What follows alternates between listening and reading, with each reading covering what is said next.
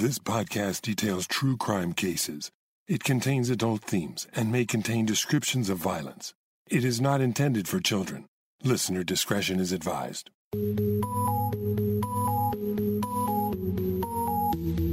Thank you for joining me for today's episode of Once Upon a Crime. We're in the series Black Widows, where I detail crimes of women serial killers who target not strangers, but those with which they have an intimate or close relationship, most often a spouse. Black Widow cases are so fascinating because these women are a rare form of serial killer. To give a definition, I'll refer to Kelleher's book on female serial killers. A Black Widow is a, quote, woman who systematically murders multiple spouses, partners, other family members, or individuals outside of the family with whom she has developed a personal relationship, unquote. The Black Widow killer tends to get away with their crimes for a longer period of time, owing to the fact that most don't suspect them at first. Because of this, the body count can be high. On average, a Black Widow will claim between 6 and 13 victims before she is caught, or otherwise ends her active killing period. Their murder method is overwhelmingly by the use of poison, and the motivation is almost always profit. Some of the most well-known Black Widows in history are Belle Gunness in the late 1800s and early 1900s, Nanny Doss, known as the Giggling Granny, who murdered 10 of her family members between 1925 and 1954, and Velma Barfield, who didn't begin her murder spree until she was approaching middle age. But I want to tell you about an even more rare type of Black Widow killer, Black Widow sisters. Each of these two stories involves sisters who conspired together to kill spouses and family members for financial gain. In effect, these sisters ran murder syndicates for profit. One story will take us back to the turn of the last century to look into a case of Black Widow killers, and the second is a current-day story involving one of the most ruthless and deadly street gangs in history. First up is the case of a series of mysterious deaths that occurred in Liverpool, England in the late 1800s. Suspicions arose when several members of one household took ill and died, and authorities began to look into who would profit from their deaths. This is Chapter 2 of Black Widows, and this is the case of the Black Widows of Liverpool. In late 1883, Patrick Higgins received word that his brother Thomas had died after a short illness in Liverpool, England. Patrick was understandably upset by this news. His brother was only 45 years old. Patrick was baffled. Thomas had always been in good, even robust health. He decided to look into the matter further. He first visited the doctor who had attended his brother during his brief illness. Dr. Whitford said that Thomas had complained of severe stomach pain. The doctor had diagnosed him as suffering from dysentery, an inflammation of the lower intestines, usually caused by a bacterial or a parasitic infection. It was not an uncommon illness in the late 1800s, especially in the area where Thomas was living. While Liverpool was fast becoming a growing area of manufacturing and trade, there was quite a wide disparity between the haves and have-nots. Fortunes were being made in industries such as shipping and manufacturing, but often on the backs of low-paid, unskilled workers who were crammed into cheap housing that could be cold, drafty, and none too clean due to the lack of adequate sanitation and clean water. The scarcity of resources was impacted even further when Irish immigrants began arriving in great numbers during the 1840s as a result of the Great Famine. Boarding houses began to spring up with homes being cut up into even smaller apartment rooms that were then rented cheaply. The common areas were shared with meals sometimes provided as well. Thomas Higgins had been living in boarding house accommodations ever since the death of his wife.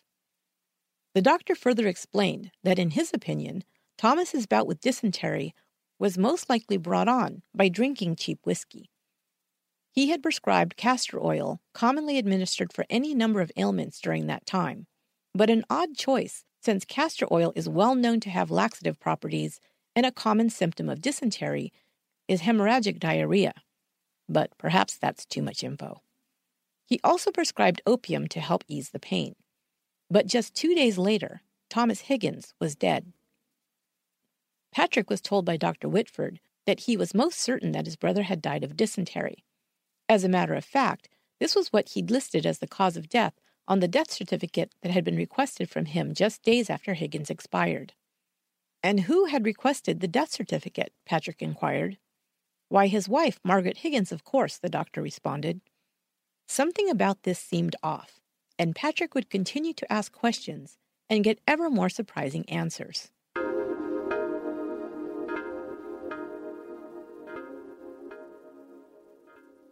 After Patrick discovered that his brother had died, and that his widow had quickly requested an official death certificate, he suspected this might be in order to collect benefits from a burial insurance policy, common and easily obtained at that time.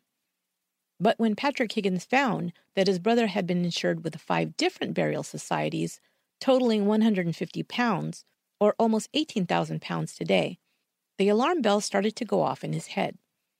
He wanted the authorities to look into the person who sought to gain the most from his brother's death, his widow, Margaret Higgins. Margaret Higgins, formerly Margaret Flanagan, and her sister Catherine Flanagan had come from Ireland and settled in Liverpool. Together they ran a rooming house located at 5 Skirving Street, Liverpool. Thomas Higgins had arrived at the Flanagans and took a room in the home with his young daughter Mary. Also residing there was Margaret Flanagan's son, John, aged 22, as well as another male boarder, Patrick Jennings, and his teenage daughter Margaret. Patrick Jennings and his family had lodged with the Flanagan sisters for over a decade. Patrick Higgins had persuaded the police to look into his brother's death. They now discovered that tragedy seemed to follow the Flanagan sisters. First, in December of 1880, Catherine's son John had taken ill and died at the age of 22. No one had inquired much into his death. Catherine had been telling neighbors for some time that her son had been ill. When he finally succumbed to his illness, it wasn't a shock to anyone. Authorities also discovered, however, that Catherine had collected approximately £70 from several insurance agencies or burial societies. But things began to look up for the family when Margaret Flanagan and boarder Thomas Higgins fell in love and became engaged. Margaret, just shy of 40 years old, was lucky enough to find a spouse who might care for and help support her in her middle age. After all, it was her sister Catherine who was the landlady of the home. She was simply employed as the charwoman. In turn, she could serve as a loving mother figure to his 8-year-old daughter Mary. But just months into the marriage, poor Mary had become ill and died. It was a devastating loss for Thomas. Luckily, he had a loving wife to help him through his grief. Again, no foul play was suspected.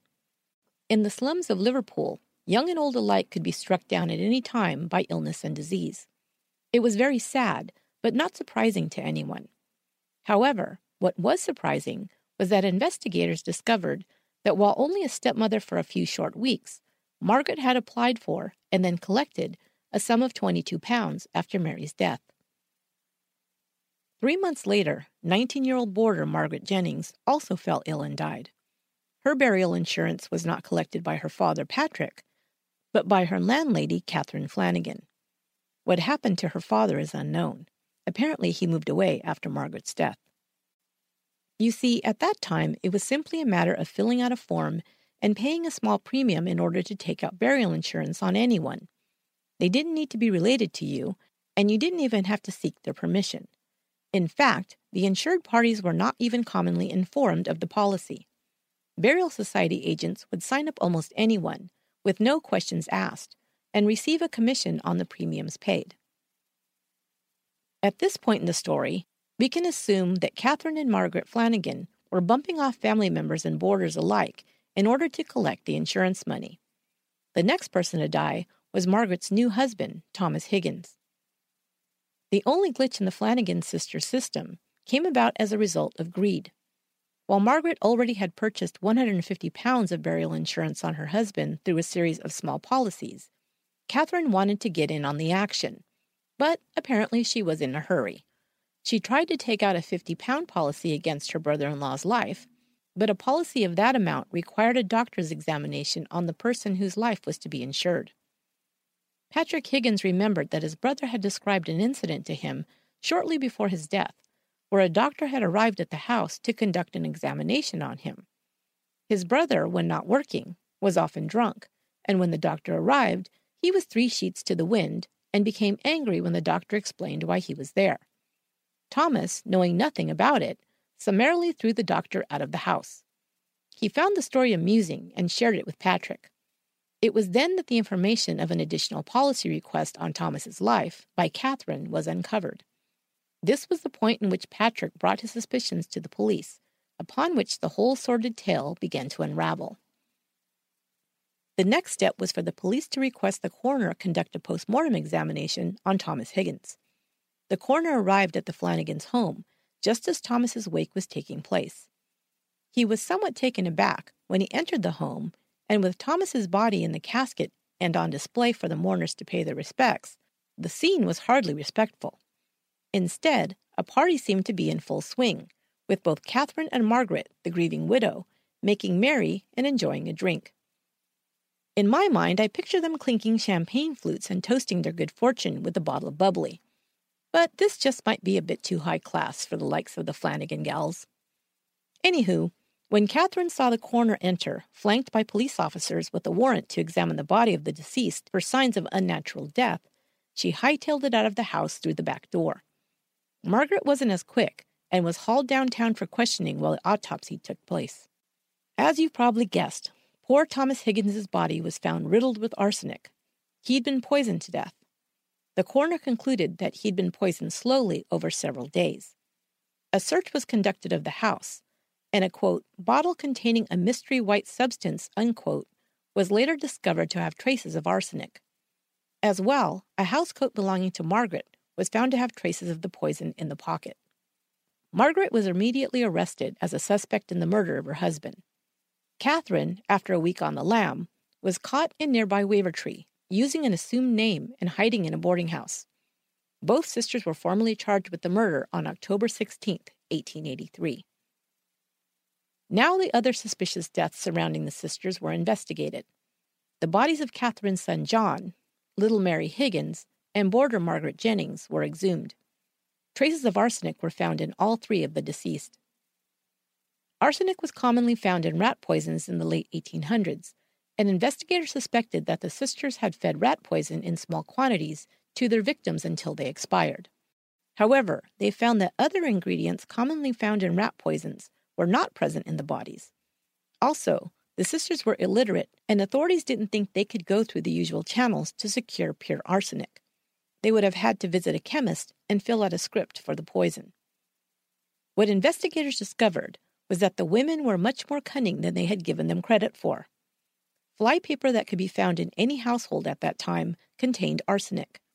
By soaking the flypaper in water, they were able to extract the poison and then mix it in drinks given to their victims. But they may have also had help, a charge that Catherine made in order to attempt to make a deal with prosecutors. To cut a deal, Catherine said she would tell investigators the whole story. There were more victims, she said. Besides the 4 they were suspected of murdering, she counted at least a half-dozen more. But she and her sister had not acted alone, she claimed. The murders had all been planned and executed in order to collect burial insurance. Several others had conspired with them to run the racket. All the conspirators were women, and all had shared in the profits. All in all, there were 8 implicated by Catherine in the murder plot. Catherine, her sister Margaret, and 2 other women, Margaret Evans and Bridget Begley, were the poisoners. Women named Margaret Potter, Bridget Stanton, and another only identified as Mrs. Fallon were purported to be the insurers. Finally, a woman named Catherine Ryan was said to have obtained the arsenic used on some of the victims. Catherine also alleged that Margaret Evans was the leader of the crime ring and the one who came up with the plan to poison the victims and collect the burial insurance. The first victim, according to Catherine, was an intellectually disabled young woman. Ryan secured the poison, and Evans administered it to the girl. It was also believed that other people were employed to play the part of the victim to insurance doctors in order to qualify for the burial insurance. For example, a burial society agent who met with a man who identified himself as Thomas Higgins to take out an insurance policy was later shown the body of the deceased man and testified that it was not the same man he'd met with. While there was circumstantial evidence that the other women may have been involved, Bridget Stanton was linked to 3 of the insurance policies collected on the deceased, and some of the others were the last to be seen with some of the victims before they died, investigators really only had Catherine's account of their involvement without corroborating evidence. As a result, prosecutors declined to press charges against the others. In the end, only Catherine Flanagan and her sister Margaret Higgins were tried for murder, and only on one count, in the death of Thomas Higgins. The trial was held in 1884. The sisters were both found guilty of murdering Thomas Higgins for financial gain. Catherine was shown no leniency in exchange for her confession. Both were sentenced to be hanged. On March 3, 1884, they were taken to the gallows at Kirkdale Prison and hanged side by side.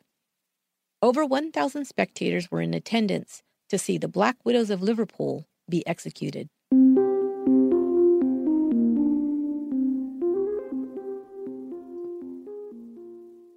What we saw in that last story was not just a case of Black Widow murders, but a Black Widow crime syndicate.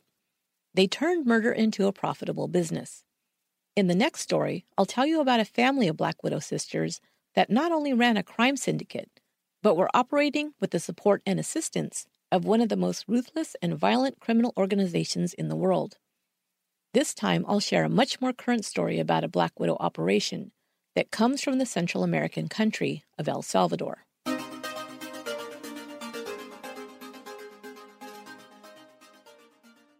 In the fall of 2016, a young woman reported a harrowing account to police in El Salvador's capital city, San Salvador. The woman, who came to be known only as Monica to protect her identity, told police that she had escaped a home owned by the notorious gang Mara Salvatrucha, or MS-13, as it is more commonly known outside of that country. The police were not surprised that the MS-13 gang was responsible for whatever crimes had been perpetrated against this young girl. The gang, with tens of thousands of members in El Salvador alone, is said to be responsible for the majority of crimes committed in that country. But MS-13 originated in the United States. In the 1980s, many young men immigrated as refugees from El Salvador as a result of the country's long and brutal civil war. A majority of them landed in the Los Angeles area and banded together for safety and survival. They became involved in the drug trade, and their numbers and criminal activity rapidly increased in the city. They became known as one of the most violent street gangs as they battled rival Mexican gangs for territory in the Los Angeles drug trade. They began to expand into other states, and today can be found in 46 states in the U.S., and even within Europe and Asia.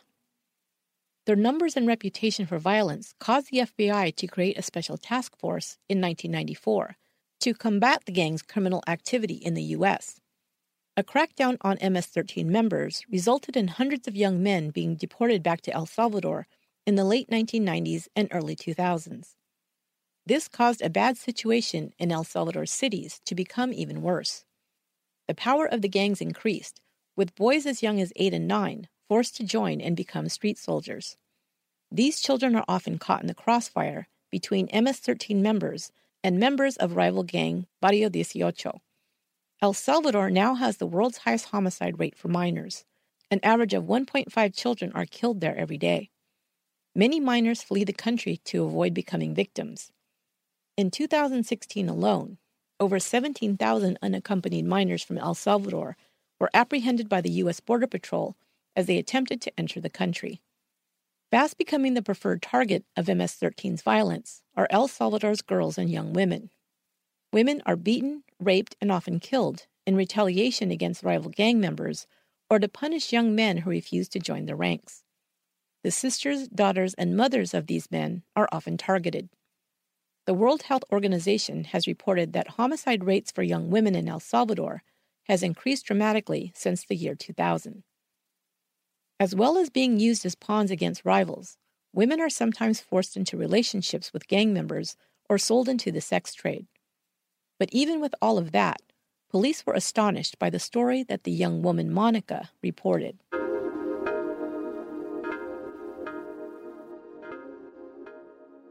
Monica reported that a woman named Esmeralda had offered her a job working as a housekeeper at a fine home in San Salvador. She had met the woman in a local mall, where they struck up a conversation.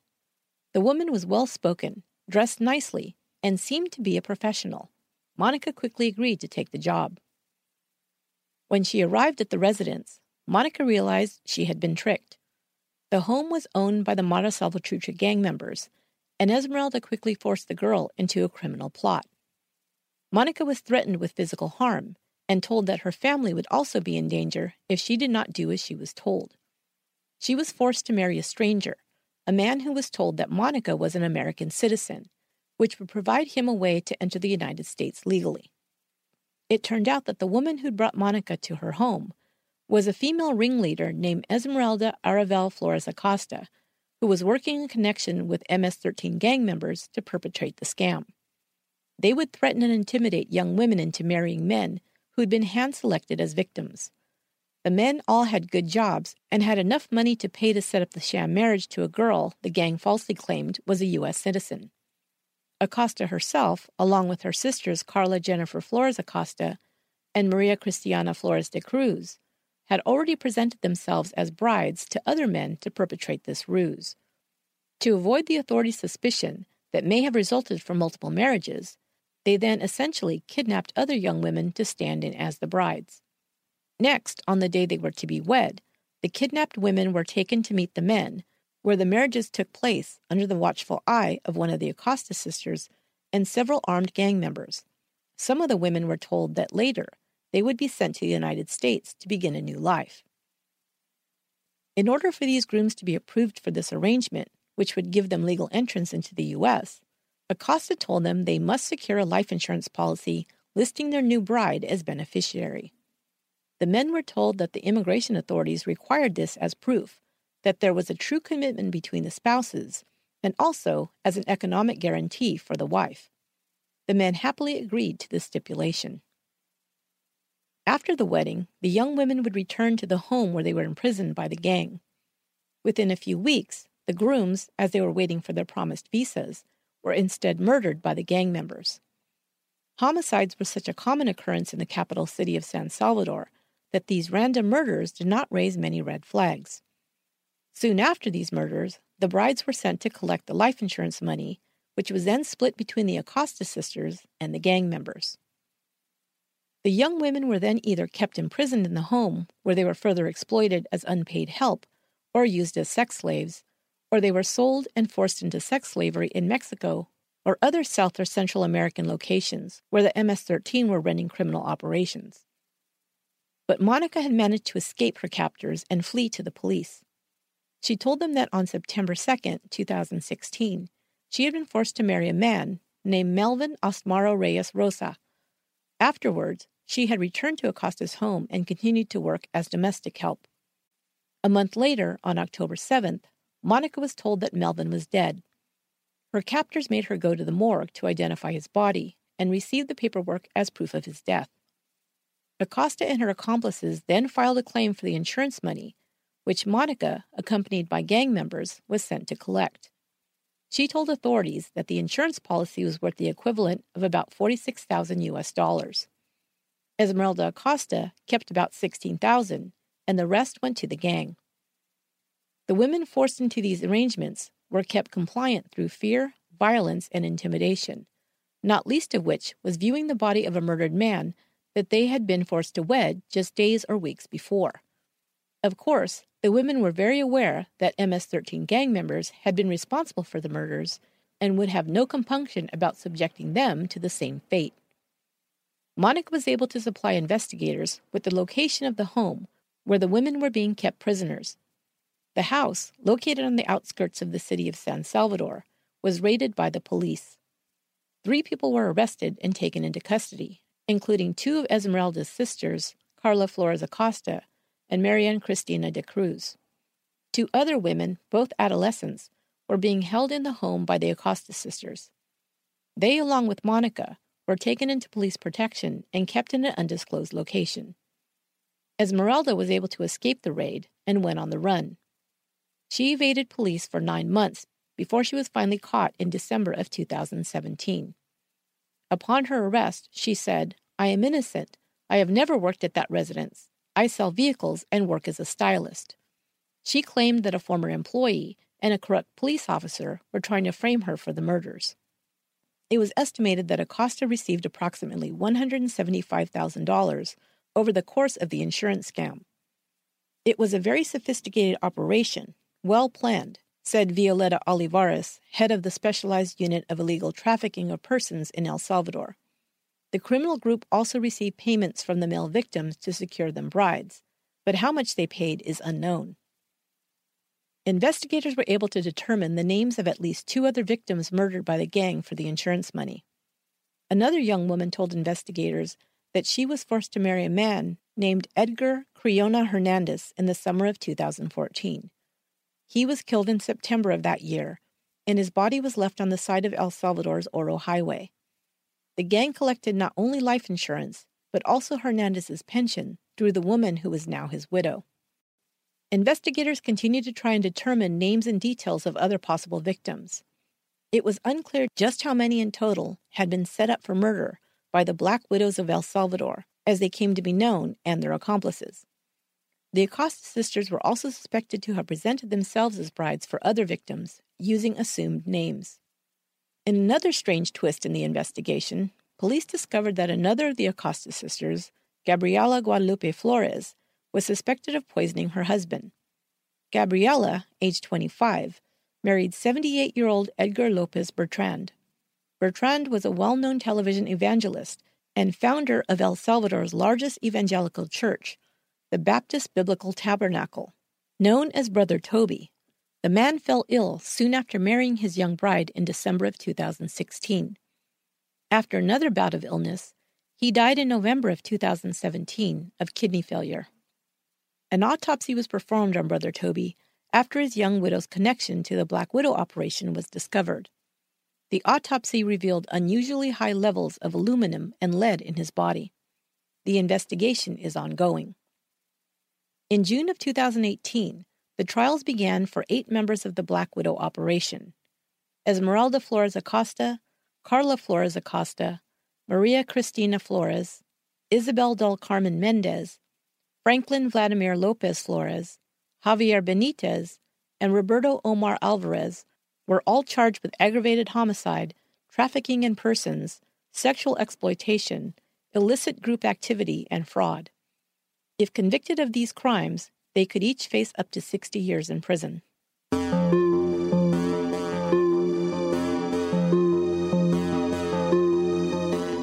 That will do it for this episode of Once Upon a Crime.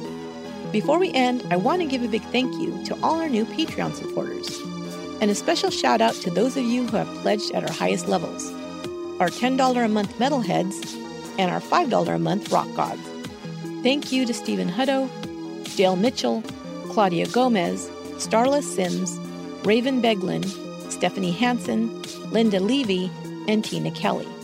Thanks so much. Also, the winner of this month's drawing from all our Patreon supporters is Renee Williams from Ludowiki, Georgia. Congratulations, Renee.